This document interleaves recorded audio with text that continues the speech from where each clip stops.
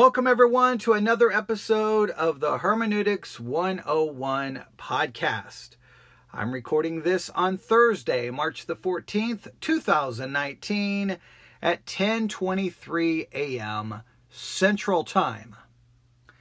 Now for this episode, I want to go back, to yesterday. Yesterday evening at Victory Baptist Church. Now, I had an entire sermon planned. I had everything ready to go, and as I was driving to church, something happened.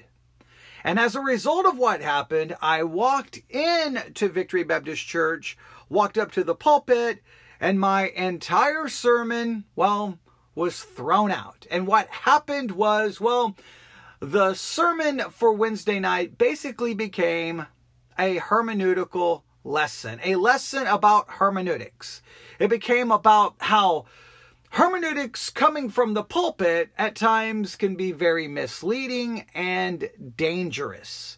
Because I listened to a sermon on the way to church, and something I heard in that sermon, led to what occurred Wednesday night. And I want you to hear what happened on Wednesday night. But let me make this very clear. This is very important for you to understand. And this is why I'm recording this introduction. When you listen, you have to understand what is happening. This is an impromptu hermeneutical lesson. This is an impromptu, basically, class on hermeneutics. And I'm responding to something I just heard. So you're going to hear things not being presented in a clearly organized way. You're going to hear okay, wait, where's this? Can we look this up? And I'm getting the church, they are participating. They're looking up verses. I'm asking for cross references. And so there's some times where there's some pauses. Things are not quite organized. I don't have a planned outline. So I'm trying to kind of offer points right there. Basically you're hearing the whole thing happening in real time. I think there's some value in that because it shows the liberty and the freedom I have at my church to be able to show up and throw out the planned message and basically create a message on the spot about something that is relevant and about something is important. Because Christians go to churches, Christians listen to sermons, and sometimes what you hear preached, there's basically a hermeneutical lesson in those sermons. You may not realize it, but they're teaching you how to handle the scriptures. They're teaching you how the scriptures should be understood and interpreted. Even if that's not the point of their message, that is still being conveyed. And many people listening to sermons or sitting in the pew, they just pick up these methods of hermeneutics without even realizing what is occurring. So I want you to listen. Now, because I'm in front of my church, I do feel I have a lot of liberty, so I can say things in a very blunt way. They understand it. I can say things and they kind of get what I'm saying. Now, sometimes when those messages are then played or shared via the internet and a podcast, there's people who aren't really familiar with that situation, and they may misinterpret what is said. If you're confused by anything I say or are bothered by something, please contact me so that I can explain or clarify. But what you're hearing is me reacting to a sermon that I heard, something that was said that to me clearly demonstrated a mishandling of the text, and then we began to tear it apart. What you will notice in this sermon is that I do not mention the name of the pastor or the program, because it's not about attacking this pastor or attacking this radio program. It's about hermeneutics. It's about when you listen to sermons, you've got to learn to detect, wait a minute, that method of hermeneutics that's not a good way to handle the text. And hopefully this will be helpful. Now, you've got to be prepared for a long sermon. This is 1 hour and 17 minutes long. So feel free to listen for 20 minutes, stop, go do something else, come back the next day, listen to the next 20 minutes, break it up into sections, whatever you need to do. But you're going to want a notebook. You're going to want something to write with. You're going to want a Bible, and you're going to want to listen carefully, and hopefully this will be beneficial. This is one of those times where I'm not sure I should post this, but I'm going to, because I do think that I raise enough interesting points about hermeneutics methods of interpretation, that there's plenty here to benefit people who care about learning about hermeneutics and Bible study and how to interpret the Bible. I think there's plenty here to chew on. You're not going to possibly agree with everything, and you may not like my delivery, but my delivery is where I am delivering it in a way that I'm standing in front of friends. I'm standing in front of people who I feel I can be blunt and direct and honest with, where if I was speaking to in a different group, I probably would not have that freedom. So hopefully you will understand that. You will show grace, because again, this is impromptu. So not every T is going to be crossed. Not every I is going to be dotted. But I still think you can benefit greatly from it. But I'm going to stop now because I'm getting ready to preach my host sermon again. And well, you've got an entire sermon coming up. So let's go to the sanctuary of Victory Baptist Church last night at 7 p.m. Central Time. That's when our Wednesday evening service takes place. And well, there's some people there with open Bibles and notebooks. And we dig in for an hour and 17 minutes in what really became a class on hermeneutics. It's basically a class where I'm not just having the people learn about hermeneutics, I'm trying to have them engaged and doing hermeneutics with me to try to determine the best way to interpret two passages from the book of Exodus. Join us, learn, and hopefully you'll find it beneficial. So here we go. This was me last night standing behind the pulpit at Victory Baptist Church located in Ovalo, Texas. Enjoy. All right, tonight we're going to completely change an entire plan, all because I listened to Christian radio on the way here. All right, I don't know why I do that. It's dangerous to my health. It's dangerous to anyone on the road near me. But on the way here, a pastor, I don't know what the ultimate point of the sermon was, because when I got into the car, obviously the program starts at 6:30. I got in the car around 6:40, so I missed the first 10 minutes. But in the sermon, he makes a reference to Moses. And it seems that most of the application, he was doing obviously far more application than he was exegeting, and that's probably where the problems started, because you can't do application until you've done, we all know the steps, right? Step number one is called what? Observation. Everybody in this church knows that. It's observation, right? That's step number one, is observation. Observation has two parts. What are the two parts of observation? Macro and micro, right? And that's the idea of looking at the whole and looking at a small part. All right, so you have to do interpretation. Another name for interpretation, we would call that Bible study, because the goal, I just said interpretation. Observation, macro and micro, whether we're observing the whole or we're observing a small part, we call that Bible study, because Bible study is observation. Bible study is not interpretation. Bible study is observation. This is where pastors make this mistake, and probably 90% of church members, when they're like, well, I'm going to study the Bible, and they think that means finding an interpretation. No, Bible study involves observation, right? Now, after you've done observation, then you can go to interpretation, and that is called hermeneutics. Bible study is observation. Hermeneutics is interpretation, which is the art and science of interpretation. After you've done and the quality of your interpretation is based off the quality of your observation, right? If you have bad observation, you have bad interpretation. After you have done observation and interpretation, then and only then do you get to do what? Application. Many sermons is far more focused on application than they are on observation or interpretation. They jump to application. All right, I say all of that. I know everyone here knows this, but this is probably going to show up in the hermeneutics section of the church app, and there's plenty of people there who are listening who don't know probably those principles. So I'll stress them for their sake.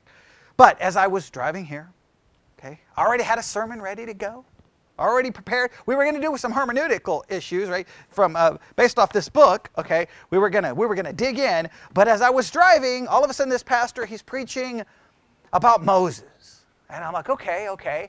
And immediately I realize that, I get into the car at 6:40, so the radio program's only been on for 10 minutes. Now, I know sometimes it's a continuation of the previous day, so maybe somewhere in this sermon, maybe 2 days ago or a day ago, he did a lot of observation, he did a lot of exegesis, but based on what he did with the application, I would argue clearly he didn't. Okay, so he's going to application. He's trying to apply what happened to Moses, obviously, to us. Okay. He makes at least one good observation or application, and I'm like, or I should say observation, one good application, and I'm like, okay, that's really good. So I'm driving along, and I'm thinking, okay, I may actually make it to church, okay? And then it happened. And I started reaching for my Bible. I'm trying to open up the Bible as I'm driving. The car's going all over the road. I'm yelling at the radio. I'm screaming. My blood pressure is getting up. And I've kind of reached this conclusion. If you want to fit in the Christian world, you cannot be a student of the Bible. Because Bible students aren't allowed. Because so much of what you hear within the Christian world, a Bible student will reject, and in fact it will bother them because they're not being even halfway closely faithful to God's Word. But here is what this pastor did. Now before I get to what he did, let me explain a very important principle. Some people learn enough what they perceive to be Bible study skills that they actually make themselves more dangerous than when they didn't know any Bible study skills. Let me give you an example. Because if the same Hebrew word or if the same Greek word appears in two separate verses, does that immediately mean that they are connected?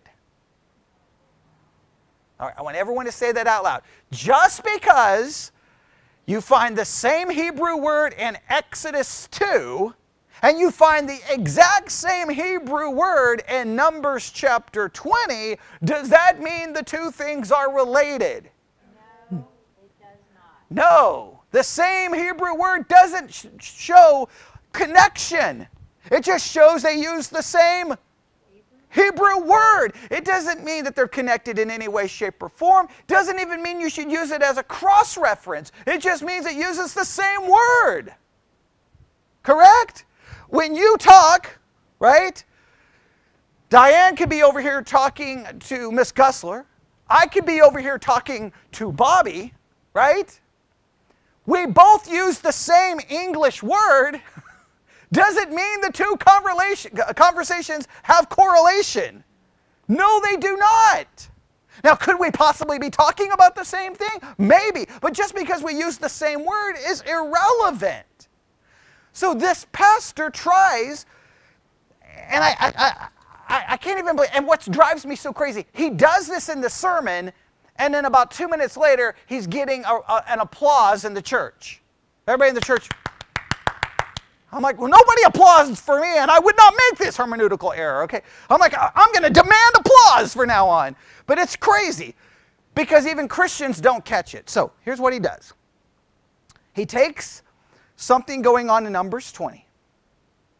He says the same Hebrew word is used in Exodus. Therefore, he tries to draw a correlation between the two. So we're going to look at it and then see what we can find. Now, here's the thing. If there's correlation, and let me stress this. If there's correlation, it has to be based off the topic and what's being said, not just the presence of the same Hebrew word. Does that make sense? In other words, it requires more. Now, maybe what this pastor was trying to say, oh, there's an interesting connection here, but his basis for trying to draw the connection was the presence of the same Hebrew word. That is where I think this went off. Now, of course, he didn't spend enough time with the point to really dig in, which again, but he still gets the round of applause, so he did something right. Obviously, there was a lot of people there, so maybe if you just have bad hermeneutics, you can have lots of people show up to church. Okay, maybe that's what I need to do. I'll just start having bad hermeneutics. Okay, here we go. Let's go to Exodus. Let's pick up this story. And I'm going to do my best to try to look at it from a hermeneutical perspective, but we'll also try to get something practical from it. Does that make sense? All right, here we go. Now, this is always dangerous because obviously this is impromptu, right? Okay, so we'll see how well I can pull this off, right? I mean, we know I don't need a lot of time to prepare to be able to talk for an hour, okay? That's never been my problem, okay? All right, Exodus chapter 2, all right? And I told everyone to look up where the incident occurs in was it Exodus chapter 2? Yes. Okay, verse 12. All right, so we'll start, where do we want to start this story? Yeah, Exodus 2. We'll go to verse 11. That'll give us the story, the context. All right, everybody there? Exodus chapter 2. We know obviously we know everything that's we know the setting here. Israel's found themselves in Egypt. You know, a new Pharaoh who's come along, doesn't remember. They kind of find themselves in bondage. We have everything that's taking place, right? We have Moses has ended up where? Pharaoh's house, okay? Remember, we got all the basic context, okay? And we can see in verse 10, and the child grew, and she brought him unto Pharaoh's daughter. And remember, she worked it out where she got a chance to nurse the child and all of that, right? And he became her son, and she called him Moses.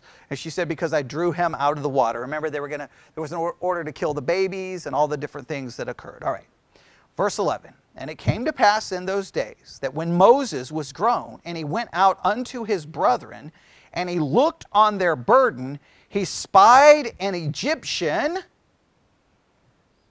smiting an Hebrew, one of his brethren. Right? So he watches what is taking place. An Egyptian is doing what? Smiting. Another way of saying it? Hitting, striking. All right, everybody got that? Then verse 12, Moses does what? He looked this way. He looked that way. Now, why is he looking this way and looking that way? Yeah, he's making sure no one's looking. Right?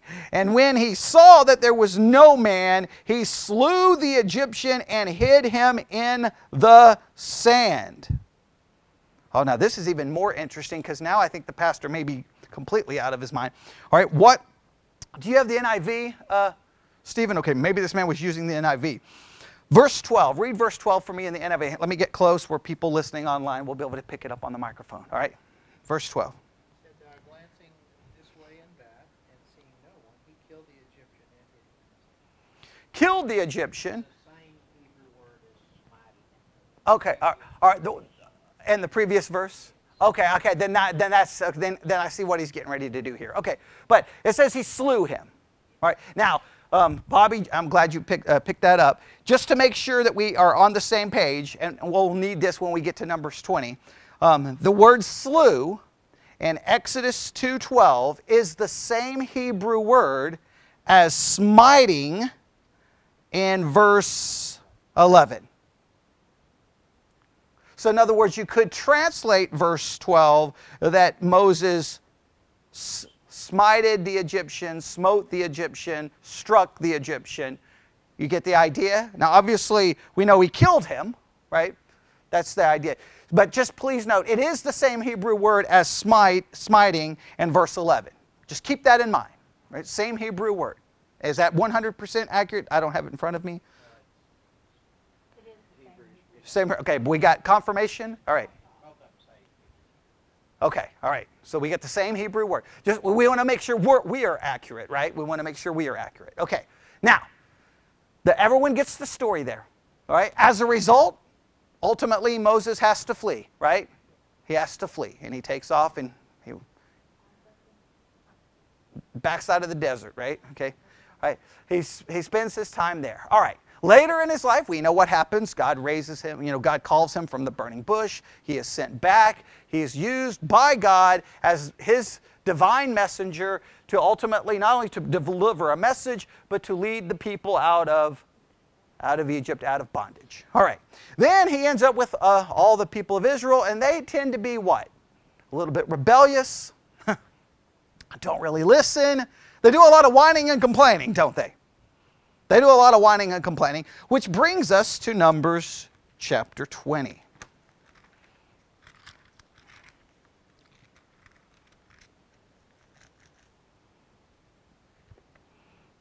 All right, everybody there? All right, we'll start in verse 1. We'll work through the whole text, and then we'll get to the key verse, and I'll explain what this pastor does, and then we'll see if there's why he drew a connection between the two. But you already know where this is going. He obviously takes that story I just read, and he's going to connect it to the story we are about to read. Right? Why does he connect it? He connects it because of a Hebrew word. Why is this occurring, right? I mean, these are completely different stories, are they not? Is there a correlation? We'll see. Let's go. Numbers chapter 20, verse 1. Then came the children of Israel, even the whole congregation, into the desert of Zin, and the first month, and the people abode in Kadesh, and Miriam died there and was buried there. And there was no water for the congregation, and they gathered themselves together against Moses and against Aaron. All right, once again, something doesn't go their way, and I know it is a serious thing not to have water. I understand that. I'm not going to pretend that it isn't. It's a serious thing, but once again, things don't go their way, and what happens? They're going to be upset.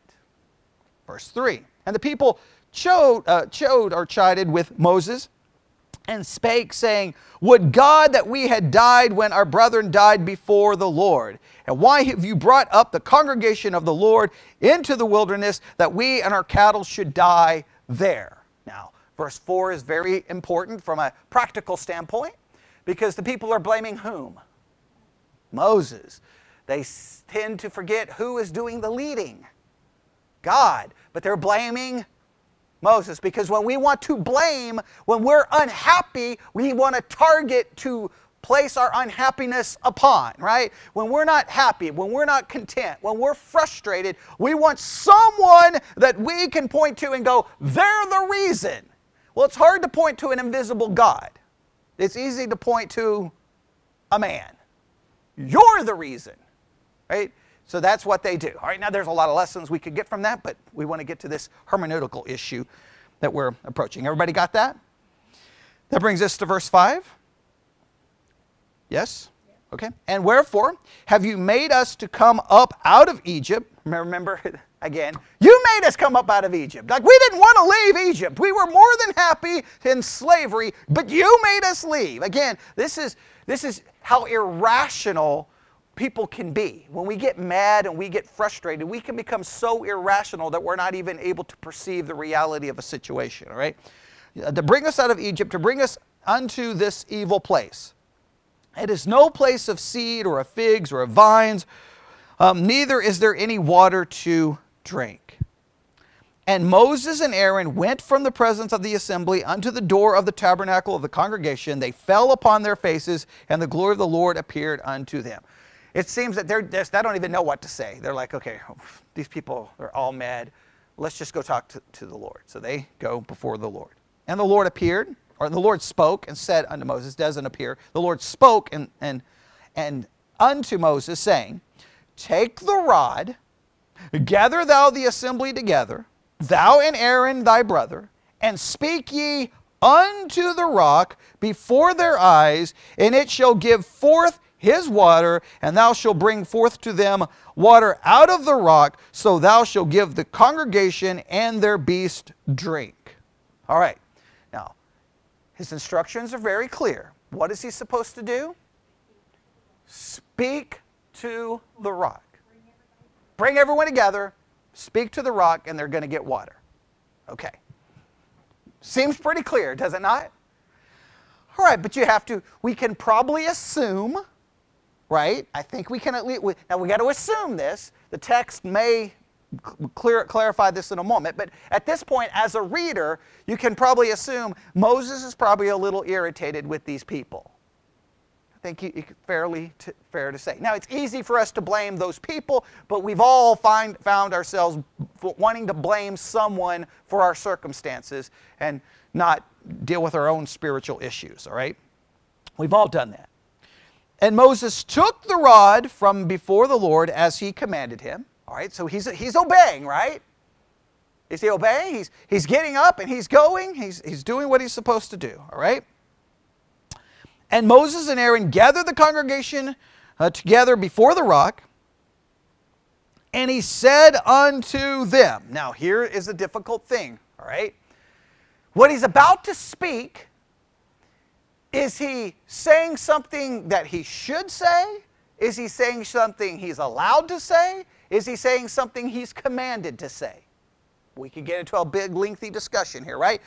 We have no record of God telling him to say what he's about to say. In fact, he's supposed to just simply speak to rock. So, does that make Moses wrong? Right? We don't know. We don't know. I mean, you see how preachers could get into it. Like this is where preachers get involved, right? Because that's a good sermon right here, right? Like, hey. Yeah, right. But I mean, he already gathered the congregation together. Once they're there, now he's going to speak to them. Once he speaks to them, now at that point, does he enter into being wrong, or does he have the freedom to do this? Is it right to do this? Everyone, this is where you could get into 1,000 different interpretations, and pastors love this kind of thing. Because, like, you could say, hey, this is what happens when you get mad. You say things you're not supposed to say. Or you could say, you know what? The people needed to be confronted. This was right. The problem is what he does next. You could preach this a number of different ways. That's always the problem. Once the preacher preaches it, now you're going to interpret it the next time you read the story. Right? If I preach this, that Moses' words demonstrate his wrong attitude, and that these words are an indication that Moses is about to do something wrong, then the next time you read it, you're going to basically read it as Moses is wrong to say these words. That's the pastor offering an interpretation. The text doesn't say anything about what he says here. It's going to focus on what he does. But let's focus on what he says here and see what we can get from this, all right? And see if there's anything we can take from this. So he gathers all the people together. What verse are we on? Verse 10. Okay, yeah, here we go. And Moses and Aaron gathered the congregation together before the rock, and he said unto them, Hear now, ye rebels, must we fetch you water out of this rock? Now that's somewhat questionable, right? Because God told him that he's getting ready to fetch water out of this rock. And he's almost irritated that he even has to do it. Like, he almost is like, you know what, if it's up to me, you wouldn't get any water and you'd all die of thirst, okay? Like, he's almost irritated that he even has to do this. So that could be an indication that maybe Moses should not be saying this, because he was just told by God to go fetch water from the rock. Agreed? Right? I think we can reasonably apply that. Based off observing the story, I think that is a fair interpretation that could lead to an application. All right? And Moses lifted up his hand, and with his rod, not his rod, with his rod, okay, I'm getting ahead of myself, and with his rod he smote the rock twice, and the water came out abundantly, and the congregation drank, and their beast also. Stop right there. This pastor does this. You see the word smote there? He says that's the same Hebrew word. The same Hebrew word of when Moses struck the Egyptian. Is it the same Hebrew word? It is the same Hebrew word. So I will give this pastor credit. And he deserves credit, because if you don't believe me, you go listen to sermons like Christians should. Listen to a lot of sermons, and you'll find how many times pastors say a word means something in the Hebrew and the Greek, and it actually doesn't. Now, I think pastors have gotten a little bit better in 2019 with not doing that, and the reason why is because they know everyone in the congregation. Well, We may be the only congregation where everyone is looking up the Hebrew and the Greek. I think some congregations, people don't even know how to do it, but everyone here is usually looking it up. Okay, but I think most pastors should be aware now that, hey, people can look that up, so I better make sure I have my information correct, right? So it is the same Hebrew word. Does that mean anything? Do what?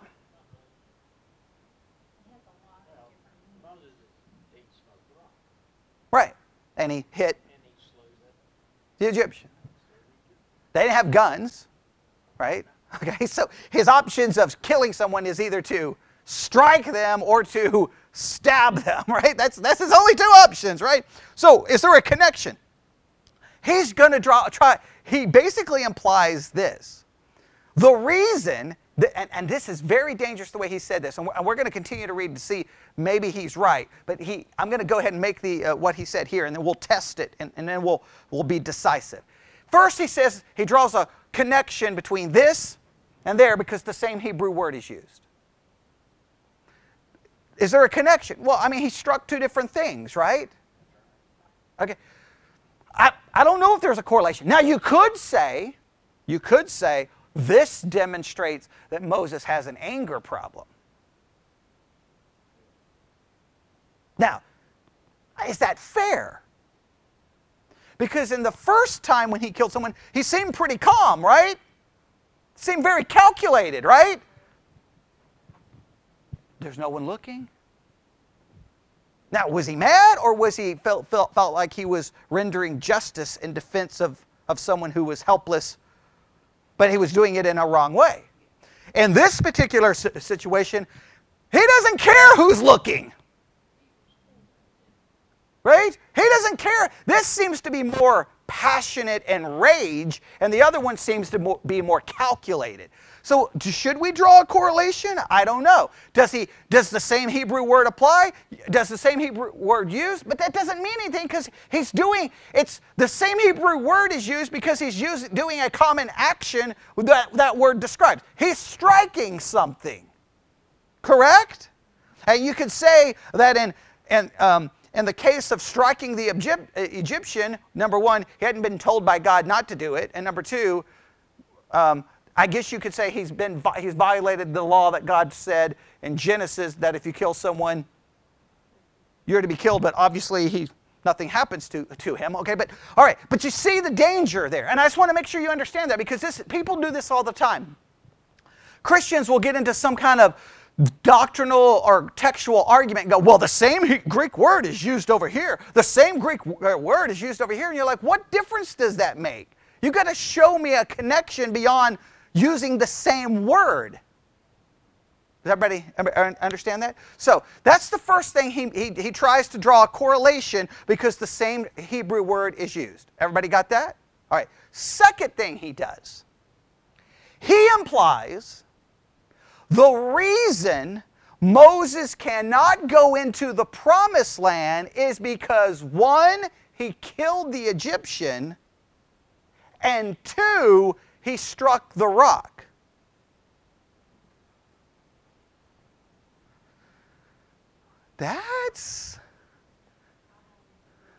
Well, yeah, I know. Well, yeah, we're going to read this and see what actually takes place. That's a big statement, right? Because what you're saying is like, okay, because he killed the Egyptian, he was good enough for God to use to do all the things that he does, but he was never going to go into the promised land. He was never going to enter into the promised land. Well, wait a minute. Doesn't it seem that there's some verses before that there seems to be a promise that Moses would go into the promised land? Doesn't it seem like, wait a minute, now, of course, the pastor didn't take the time to carry this out, but I'm almost wrecking the car. Like, wait a minute, what are you saying? Like, just because they use the same Hebrew word doesn't mean that it's the same sin. Like, he's almost trying to draw a correlation between the sins. Like, it's basically the same sin. He's committing the same sin. He's striking something he's not supposed to strike. It's the same sin. I'm having a hard time here. But let's see what the text says, right? That would have been great if that pastor would have looked at what the text said, wouldn't it? Wouldn't it have been awesome, right? That would have been great. But, you know, hey, it's 2019. We don't want, congregations don't want the pastors to do that because that would make the sermon too long, and they've got places to be. You know, that's probably part of the issue. But we'll go. All right. So what verse did we stop in? 12. I want to make sure we don't miss anything. All right. Do we need to read 12 again? We didn't read 12? Okay. All right. So we'll read 12. And the Lord, we'll go back to 11. And Moses lifted up his hand, and with his rod he smote the rock twice, and the water came out abundantly, and the congregation drank, and their beast also. Now, that pastor in the sermon today, he did make one good application. Moses is trying to do the right thing because he followed God's commandment to go and to do this, but he did it in a wrong way. I think there's a good application there. Amen? I mean, he could have just said, I'm not going to go. But he's going to go. He's going to give them water. He doesn't want to give them water. Right? Because, I mean, he already implied that in the text. Why do I have to do this? But he does try to get them the water. He just does it in a wrong way. Okay, there's some good application there. All right, verse 12. And the Lord spake unto Moses and Aaron, because you believed me not, to sanctify me in the eyes of the children of Israel, therefore you shall not bring the congregation into the land which I have given them. Stop right there. According to God, which I do find to be a more credible source than a pastor, according to God, what is the reason that he's not going to escort the people into the promised land?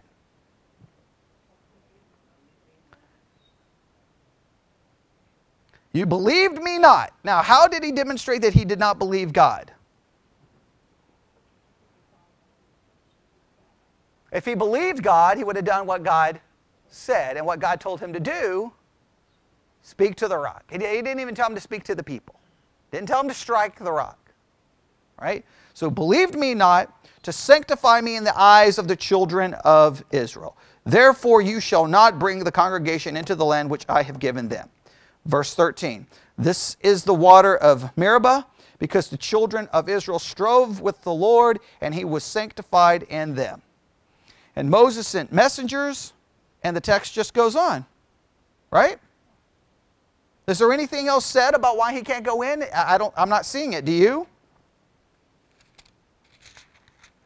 Nothing in chapter 20. If it shows up somewhere else, I don't know where.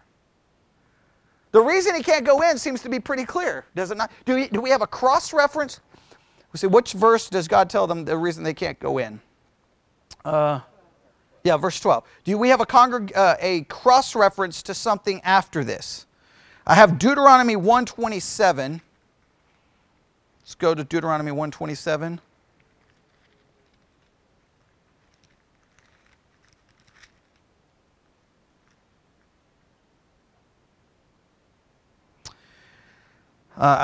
This doesn't help me. And you murmured in your tents and said, because the Lord hated us, he hath brought us forth out of the land of Egypt to deliver us into the hands of the Amorites to destroy us. That has no help. That doesn't help me in any way, shape, or form. Agreed?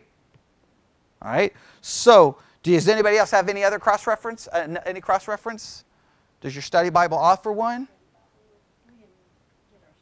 Okay. Does anybody else? Do you have a cross-reference?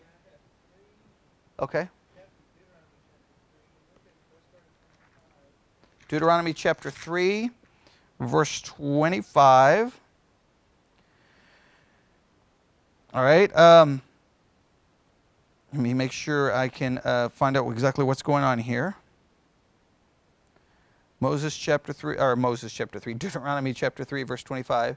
I pray thee, let me go over and see the good land that is beyond Jordan, that goodly mountain, and Lebanon. But the Lord was wroth with me for your sakes, and would not hear me. And the Lord said unto me, let it suffice thee, speak no more unto me of this matter. Get thee up to the top of Pisgah, and lift up thine eyes westward, and northward, and southward, and eastward. And behold, it is with thine eyes, for thou shalt not go over this Jordan. But charge Joshua. So Moses is trying to go over. He's pleading. God says no. Does he bring up a reason? No, he doesn't even bring up a reason, does he? No. Right? Do you have another cross-reference? That's all we have. Right. So it doesn't appear that any other reason is given. The clear implication of why he can't go in is for what reason? He struck the rock. Agreed? Does anybody see any other thing that we're missing? If you think of something, let me know right now, because we want to make sure we're 100% accurate here. I know it's hard doing this impromptu to make sure that we haven't missed something. Okay. Numbers 27:14. All right, let's jump over there. Okay, Numbers 27:12. Everybody there? Numbers 27:12. And the Lord said unto Moses, Get thee up into this Mount Abarim, and seeth the land which I have given unto the children of Israel. And when thou hast seen it, thou also shalt be gathered unto the people, as Aaron thy brother was gathered. For ye rebelled against my commandment in the desert of Zin, and the strife of the congregation, to sanctify me at the water before their eyes, that is the water of Meribah and Kadesh in the wilderness of Zin. There you go. I mean, nothing about striking the Egyptian. Agreed? Why cannot Moses go in? Because he struck the rock. And it's not even because he struck the rock. I mean, let's be honest. It's not, there was something. Now, some pastors will say that rock represents Christ, and he struck the rock which struck the representation of Christ. You can try to make that argument. What's the issue? According to at least the Old Testament text, if you want to try to apply it that he was striking a picture of Christ, you can, but God does not condemn him for, you struck a symbol. Right? You struck a symbol of my son. No, what God says is, you did not believe me. You did not sanctify me. You did not obey me.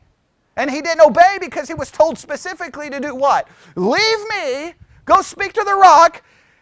Before he even speaks to the rock, he speaks to the people. Whether that was wrong or right, it does indicate at least an anger, right? And then he strikes the rock, clearly frustrated, it seems. He strikes the rock, they get the water. Immediately after that action, does God tells him. It has nothing to do with it. Nothing with the Egyptian. So, let me ask again. Is there a connection? Now, let's be fair here. Let's be fair. All right? Now, I know there'll be people listening to this going, you're being nitpicky, and you're picking on this poor pastor on the radio. No. This is not about being nitpicky. This is about being faithful to God's Word. And if it's God's Word, shouldn't we be, quote, unquote, nitpicky? Right? I'll never forget, young Christian. We went to a conference in Dallas with the pastor. I'm a teenager. We're sitting there. We're listening to this man at this big conference in Dallas with thousands of people, and he tells this horrible, sad story. And everyone there is crying, right? It's an emotional thing. I think I was even crying. It was emotional.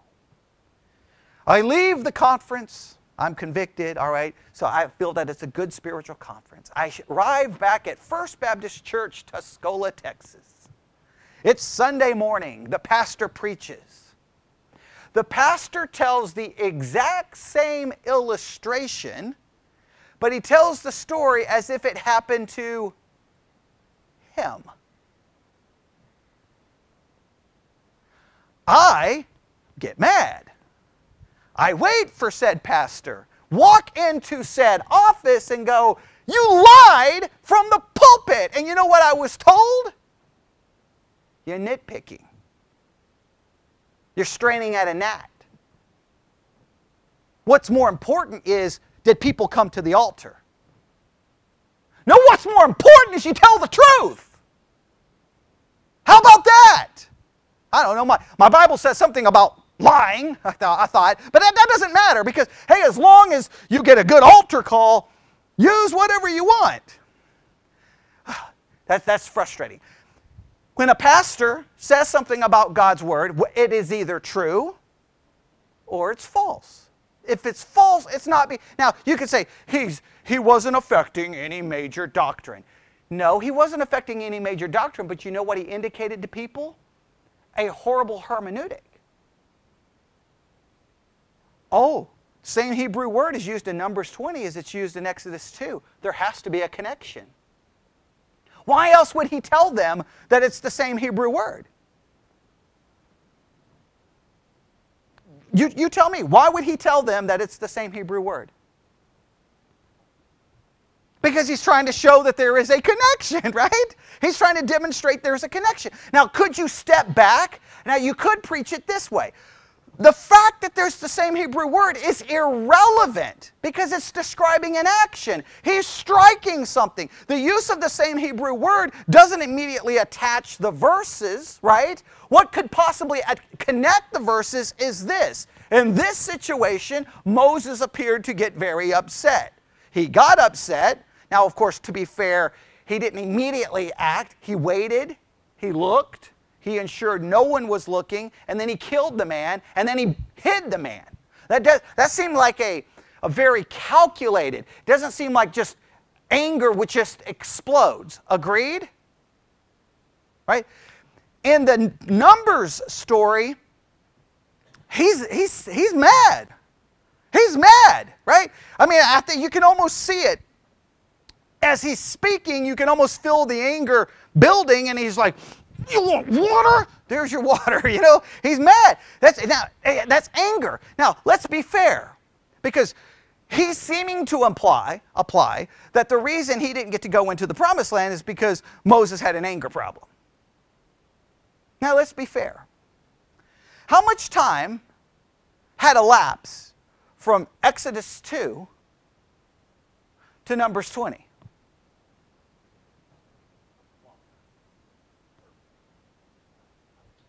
Well, how long does he spend in the wilderness before he gets to lead the people out? 40 years. So 40 plus years has elapsed. 40 plus years. During those 40 plus years, do we see a man who seems to be out of control with his temper? He does seem like a man ready to take action if he believes something is wrong, because doesn't he get involved in saving the cattle? Right? He does seem like a man who's willing to fight and take a stand, right? Now, after when he's dealing with Pharaoh, does he seem to lose control? Yeah, well, we'd have to look at some scriptures that describe Moses' character. But does it describe him as being humble? Does? Or mild temper? Do we know? I wish we knew where that verse was. Is it in Hebrews? Because no, that would be interesting. Because now he may have been actually giving a wrong impression of Moses, right? We want to get some facts here. Okay. Oh, right. Oh, that is true. So that's not in Hebrews. All right. Okay, that has to be Exodus, I think. Has to be Exodus. It's Miriam and Aaron, right? Oh, Numbers 12:3. Okay, well, maybe not Exodus. Maybe I'm wrong. Okay, Numbers 12. And okay, yeah, Numbers chapter 12, verse 1. And Miriam and Aaron spake against Moses because the Ethiopian woman whom he had married, for he had married an Ethiopian woman. And they had said, Hath the Lord indeed spoken only by Moses? Hath he not spoken also by us? And the Lord heard it. Now, they're coming after his wife. They're coming after his authority. Now, the man Moses was very meek above all the men which were upon the face of the earth. Meek. What does the NIV use? Humble, meek. That doesn't sound like someone who's got a rage, temper problem, does it? It doesn't. He spends a lot of time with the people in the wilderness, does he not? Does he seem to maintain patience? Far more patience than I would have had. Correct?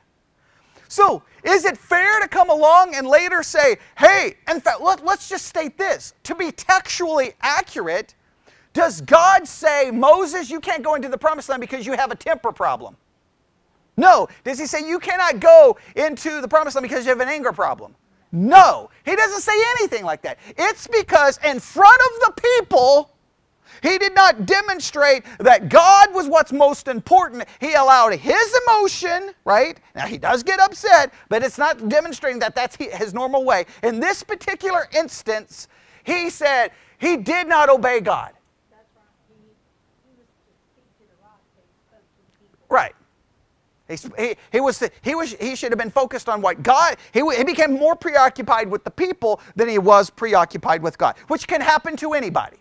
Right? He did not, the text says he did not sanctify the Lord before the people because he became preoccupied with the people and his emotions. That's the text.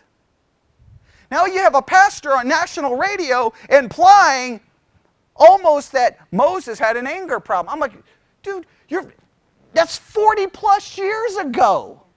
Like that to me is so simple, symbolic of what Christians can do to people. Like before you're saved, everything you did before you're saved is almost a badge of honor, right? Before you saved, if you were a drug dealer, killed people, slept with prostitutes, a gang member, man, tell that story from the pulpit. Everyone will clap for you, right? You're the greatest, man. Now, if you didn't do bad stuff before you got saved, you're boring. They don't want your testimony. But if you got a bad one, they want it. I mean, woo, tell me that story. And that's all good. But if you make a mistake after you're saved, 40, 50, 60 years later, you're still remembered for that. Here's a pastor trying to connect Moses' killing of the Egyptian with him striking the rock to try to say the reason he didn't get to go in is because he had a temper problem. That isn't accurate. That isn't biblical. That is horrible hermeneutics. Which verse? Oh, the one that he's meek. What passage was that? 12:3. Yeah, 12:3. Numbers 12:3. All right. Does that make sense? So what hermeneutical lessons can we take from this? All right. Let's try to get some hermeneutical lessons here. All right. We've kind of already mentioned them, but we'll summarize them. Are we ready? Here's number one. The presence of the same Hebrew or Greek word does not mean that the passages are connected. The presence of the same Hebrew or Greek word does not mean they are connected. Would everyone here agree with that? I mean, if you don't agree with that, well, I don't know what to say. Like, you're wrong, okay? They're not connected, okay? So then that leads us to number two. What is required to draw correlation or draw connection? What is required? We know what doesn't make connection or correlation. The presence of the same Hebrew word or Greek word doesn't immediately connect it. So what is required to make a connection? What would you look for to draw a connection or a correlation?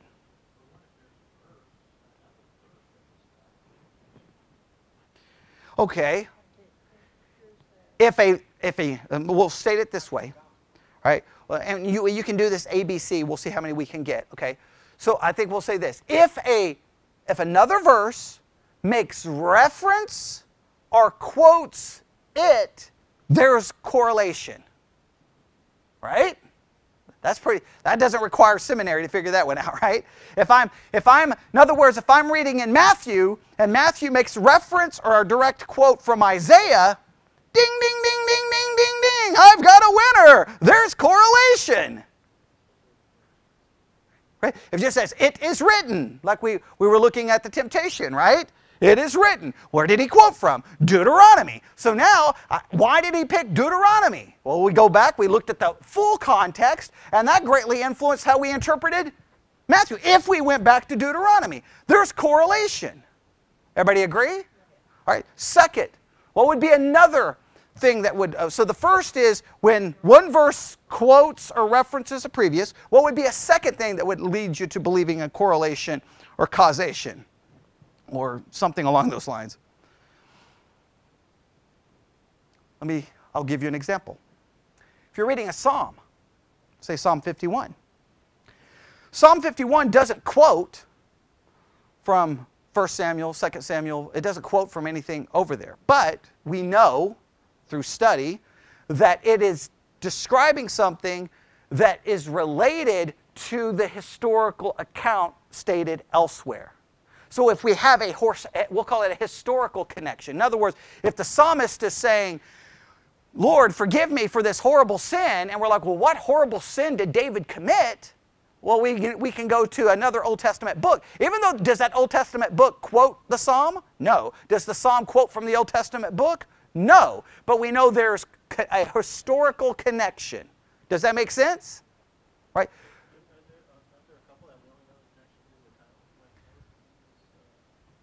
Well, some of the titles give us who wrote them. Some of the titles give us some indication, like when David fled from Saul, it will give us some indication. But remember, those titles are not inspired. So we have to, but we can at least ask and go, okay, what's the historical setting? So in other words, if I'm reading a psalm, Psalms are the best example. We can find this elsewhere. And you're like, wait a minute. What is he talking about here? I think this is the historical setting. Now, we have to make sure there's a historical setting, and if we can connect the historical setting with some sense of assurance and surety, then we can draw the correlation. So, if one verse references the other, we have a connection. If one is connected to another by a historical connection.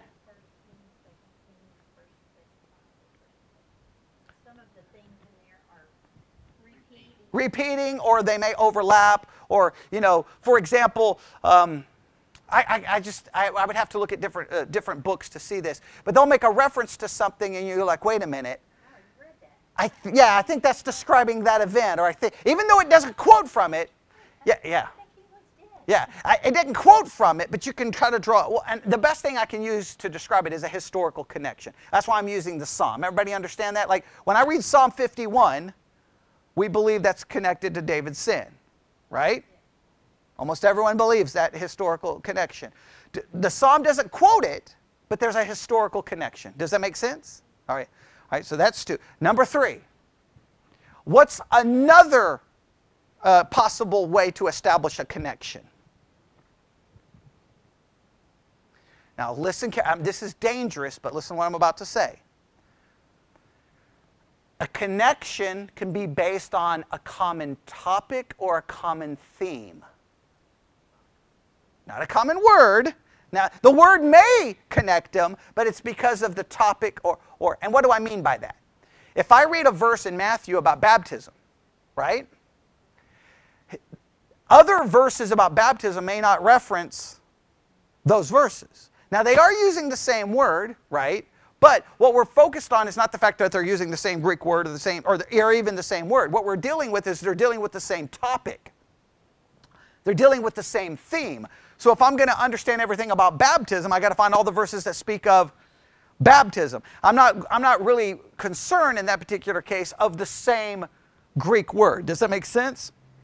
The same Greek word may be helpful, but there I'm not trying to draw a direct correlation. In other words, for example, if I read a verse over here about baptism and a verse over here about baptism, I'm not going to make some argument because they're using the same Greek word. I'm going to try to make an argument that these verses describe baptism, so what combined do they teach me about the subject? Do you understand the kind of a link through topic or theme? Does that make sense? All right.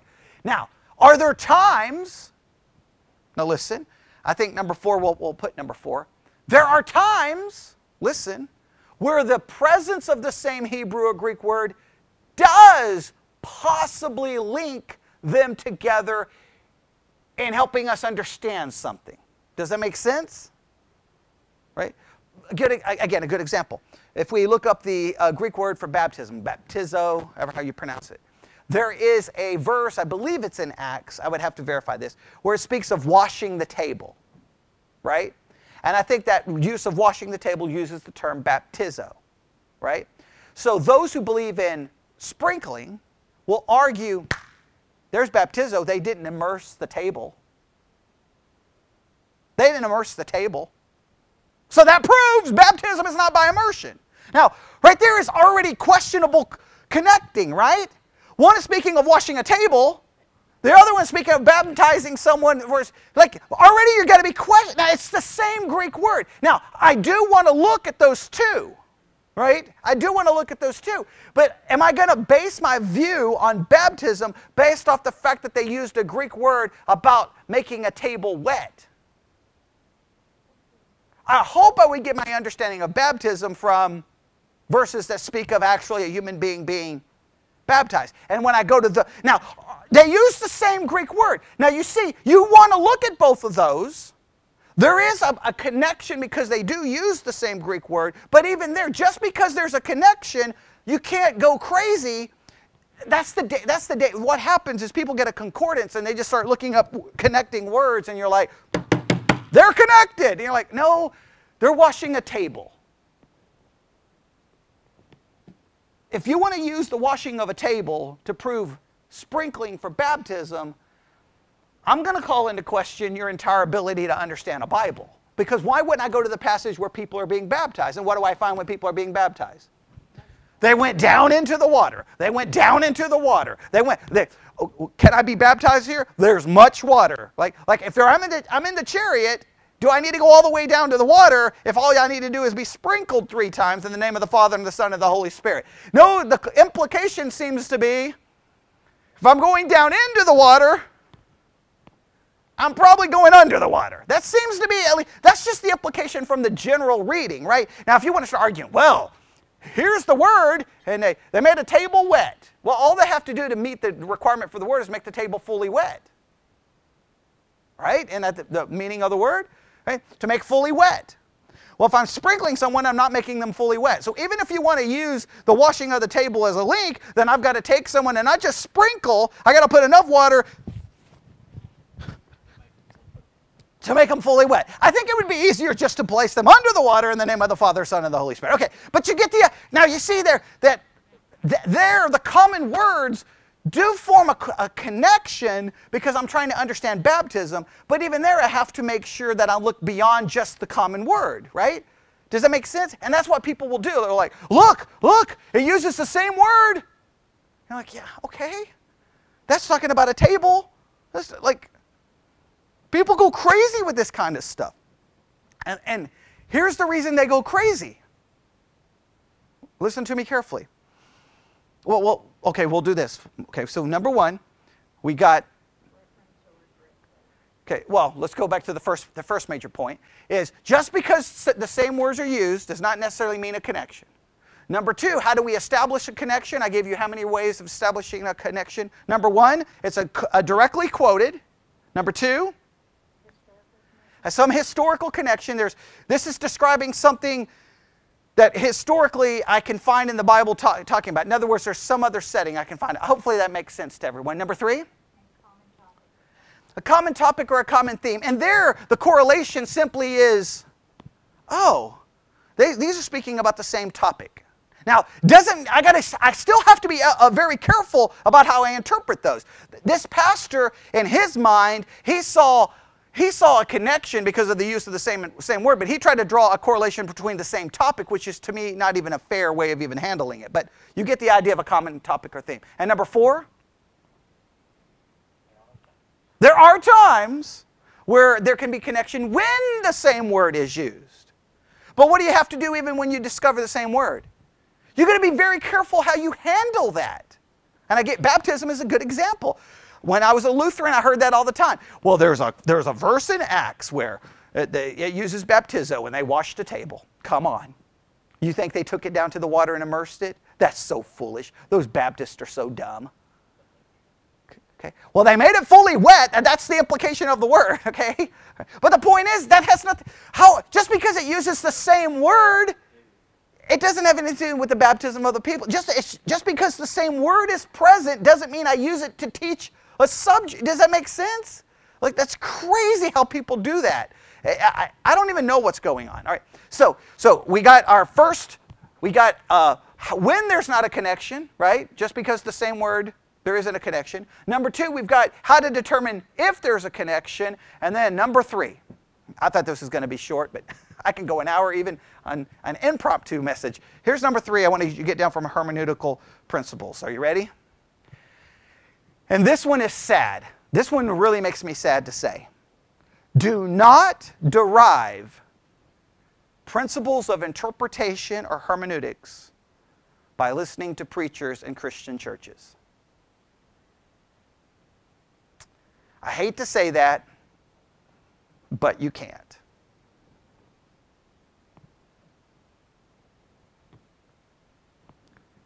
I will argue that if you know basic hermeneutical principles and hermeneutical ideas and basic Bible study methods, that you will find most preaching will literally drive you to the point of, I don't know, drinking heavily. And I know everyone thinks that I use that in a that I'm using hyperbole, but how many times have I walked into this building based off a sermon I just heard on the way here? I don't hop in the car and go, oh, I hope I find a bad sermon today. I don't hop on my iPad and go, today I'm going to find a bad sermon to listen to. I'll just listen to anyone, and how many times I'm just like, what is going on? It's not because I have more knowledge than that pastor. In many cases, those pastors will have maybe not more degrees than I have, but they will have degrees from a bigger or more well-named school than I have, right? They'll have a more respected institution behind their name. Okay, but here's the problem. It doesn't matter what name you have on your degree. If you in seminary, you don't because I see this all the time. People go to seminary, they learn things, and then when they get to church to preach or to be a pastor, they're almost immediately told, don't use anything you learned in seminary. Because now your job is to be entertainer, social activity planner, kiss babies, shake hands, get along with people. You don't want to make too many people mad because they control your life and they can fire you or not pay you. So if you want to, just give the people what they want. And guess what the people don't want? They don't want an exegetical study. They don't want to learn hermeneutics. They don't want to learn Bible study methods. They don't want to learn those principles. They want nice little sermons. And guess what? The man who I listened to preach on the way here, he got I don't know if it was a standing ovation, but everyone erupted in applause by the end of that sermon, even though they just heard him completely mishandle God's word. He completely drew a correlation where there was no correlation. He tried to impress everyone because it says it's the same Hebrew word. Well, congratulations. You figured out it's the same Hebrew word. I mean, what other Hebrew word would you use? He talked about striking something, so obviously it's going to be the same Hebrew word, right? Woo! Shocker, right? I bet you the word water in one passage is the word water somewhere else. So the Red Sea closed in, right? And it used water. If that's the same Hebrew word as Jesus talking about water, then is all water a picture of judgment? I mean, like, it's the same word. Like, you know what I'm saying? Like you can just people go crazy with correlations like that. But he does that, and then he almost implies that there were two reasons Moses did not go into the promised land. In fact, he basically said this. There were two reasons. He struck the Egyptian and he struck the rock. Well, wait a minute. No, that's not true. He was not kept out of the promised land because he struck the Egyptian. He was kept out of the promised land because he did not obey God dealing with the people in this particular case. The text says that. But yet the people were like, woo! They're clapping. Because he made some powerful point about anger and about, you know what I'm saying? Like, woo, you know. And then the way he got the applause was he goes, he didn't get to go into the promised land. But thousands of years later, guess where Moses shows up? The Mount of Transfiguration. He got to the promised land because God finishes what he starts. Okay, whoa. Okay, time out. Okay, where did we go here? You already said he didn't get in there, but then he got to the ultimate promised land. Okay, there's possibly some cool things to be said there, but it's like I'm still sitting there focused on, wait a minute, you just mishandled Exodus 2 and Numbers 20, and now you're jumping to another connection between going into the promised land and showing up on the Mount of Transfiguration. Other people showed up on the Mount Transfiguration as well. I mean, is it Is it interesting that he was told he can't go into the promised land, yet he shows up on the Mount Transfiguration? Is that interesting? Yes, it is interesting. Is there a direct correlation, or is there a reason the people who show up when they show up? Right? Is there another reason? Like, that raises some other questions. But I just want you to see that when you listen to preaching, you can't derive, and you do so by default. Like, you don't, it's not like you're sitting there going, oh, my pastor uses this hermeneutical principle. Oh, my pastor uses, because you don't even, in many cases, know. But you pick up just by, in your subconscious, you're like, oh, that's the way they interpret it. And you just begin to develop it by example, right? Does that make sense? You just kind of do it. So let me stay, I'll end with this. Why do you think, in many cases, pastors demonstrate such poor hermeneutics from the pulpit?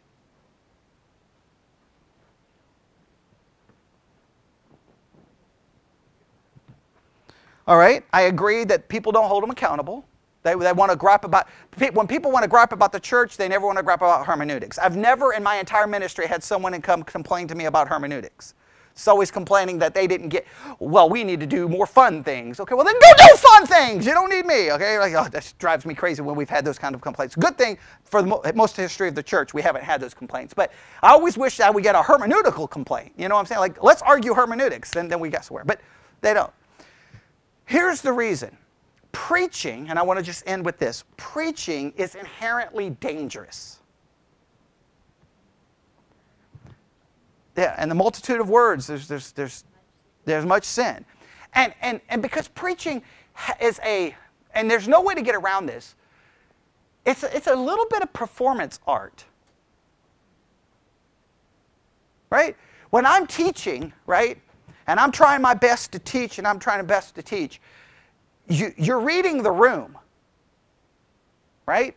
Like, people may not think I'm paying any attention, which sometimes blows my mind that how people are sitting in a church doesn't understand that the person preaching is seeing you. But like, I'll be teaching and I'll be like, sometimes I just want to stop and go, oh, okay, so do you want to finish reading that? Or, you know, you want me to, I'll just stop preaching because obviously you're reading ahead, I guess. You're going to read the Bible now, I guess, Can't read the Bible before church or after church, but you can read it now while I'm trying to teach, right? Or they got the Bible study guide open, reading it, and I'm like, I'm talking. Or they're like back there having their own Bible study. I'm like, you can do Bible study Monday, Tuesday, Wednesday, Thursday, Friday, but you're going to do Bible study while I'm talking, and then afterwards come up and question something I said. I'm like, you didn't listen to anything I said. You're back there running your own cross-reference. How about listen to me? Like, and so when all this is going through your brain while you're talking, you're like, okay, why are they not paying attention? What are they doing? Okay, what are they like? And you're watching people's actions, and you're like, okay. And so sometimes okay, all right, time to get their attention back, right? So we're getting ready to talk about Moses. Okay, instead of being bound by the text, I'm going to step away from the text and kind of tell the story, right? And I'll try to tell the story in a more entertaining way, a more engaging way. That sounds so good because you can get the people's attention. The only problem is, and it's not even intentional, right? You're just telling the story and you're giving the wrong impression that's not accurate to the text, right? You're just like, I'm going to get their attention, I'm going to get their attention, I'm going to get their attention. So I'll start saying Moses did this or Moses did that, and it may not be, he had an anger problem. I can get some attention. Because most people sitting in a big church, you probably got plenty of people there with an anger problem, right? So just preaching is a dangerous thing. And it's dangerous for the one doing it, because the last thing you want to do is misrepresent the truth. No preacher, I hope no preacher gets up there and wants to do that. But you get caught up in the performance. You're trying to get people's attention. You're trying to pay attention to me. What are you doing?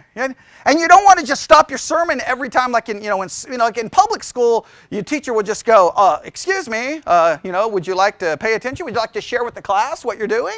Like, there's times in sermons I've kind of walked up to people and go, well, since you're over there studying, I'll just stop, and why don't you just come up to the pulpit and explain to me what you've learned? I mean, I thought I was trying to teach you, but hey, since you're not paying any attention to me, why don't you just get out? Like, sometimes you just want to lose your mind as a preacher, because you have to just, people, I always taught my kids, even before I became a pastor, that when someone speaks, you show respect by listening.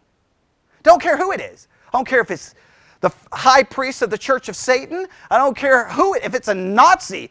You stand there and show respect to the one speaking, listen, take notes, and if you have a problem with what they say, then you speak to them after. But you show respect to someone who's speaking, because speaking is, well, a lot of people are scared to death of public speaking, right?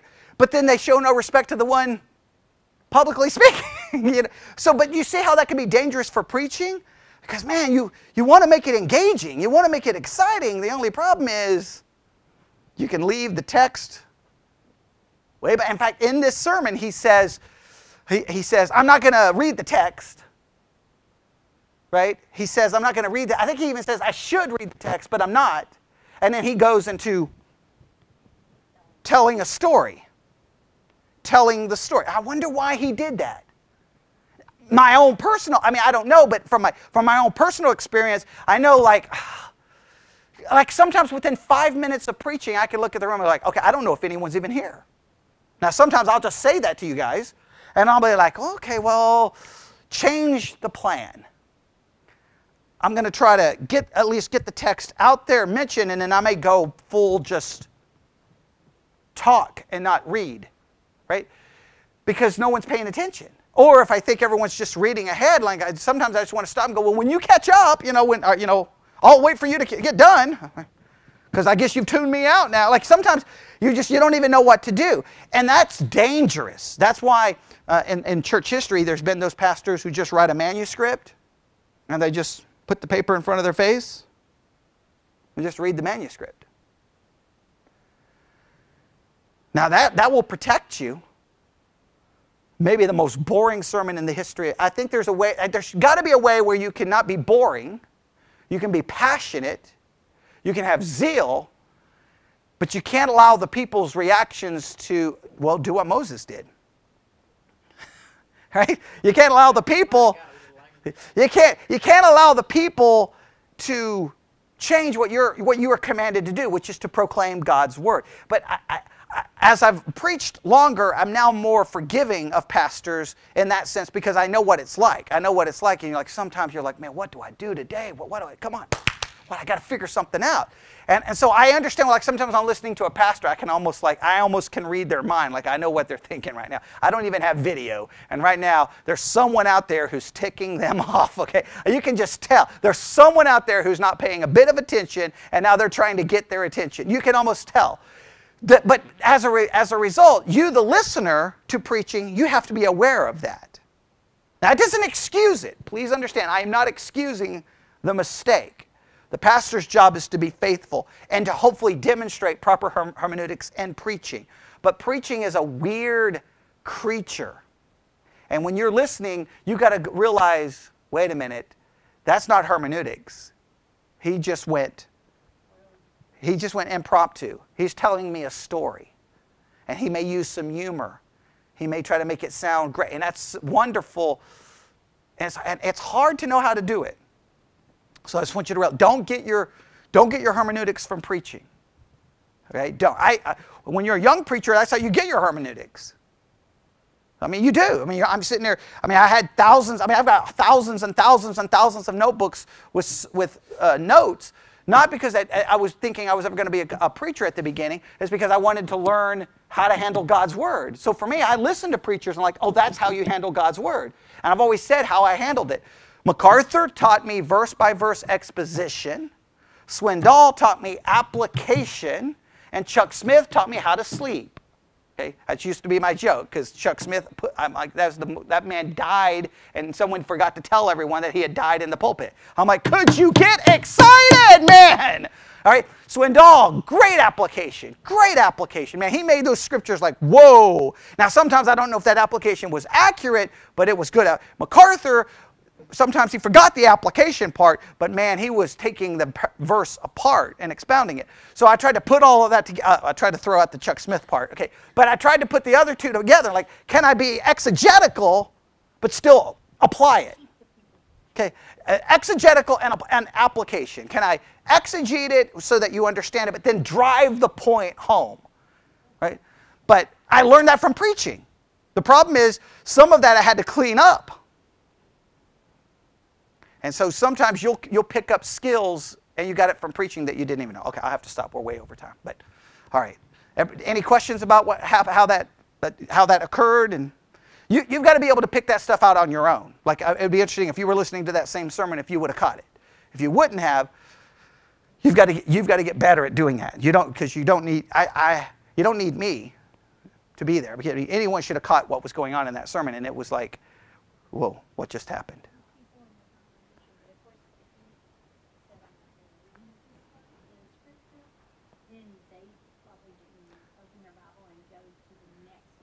Right. Yeah. Well, for me, even if they didn't read the text, the thing that should have triggered them was it uses the same Hebrew word. That should have triggered them. Not does it use the same Hebrew word. They should have said, what difference does it make? Just because the two passages use the same Hebrew word doesn't draw a connection.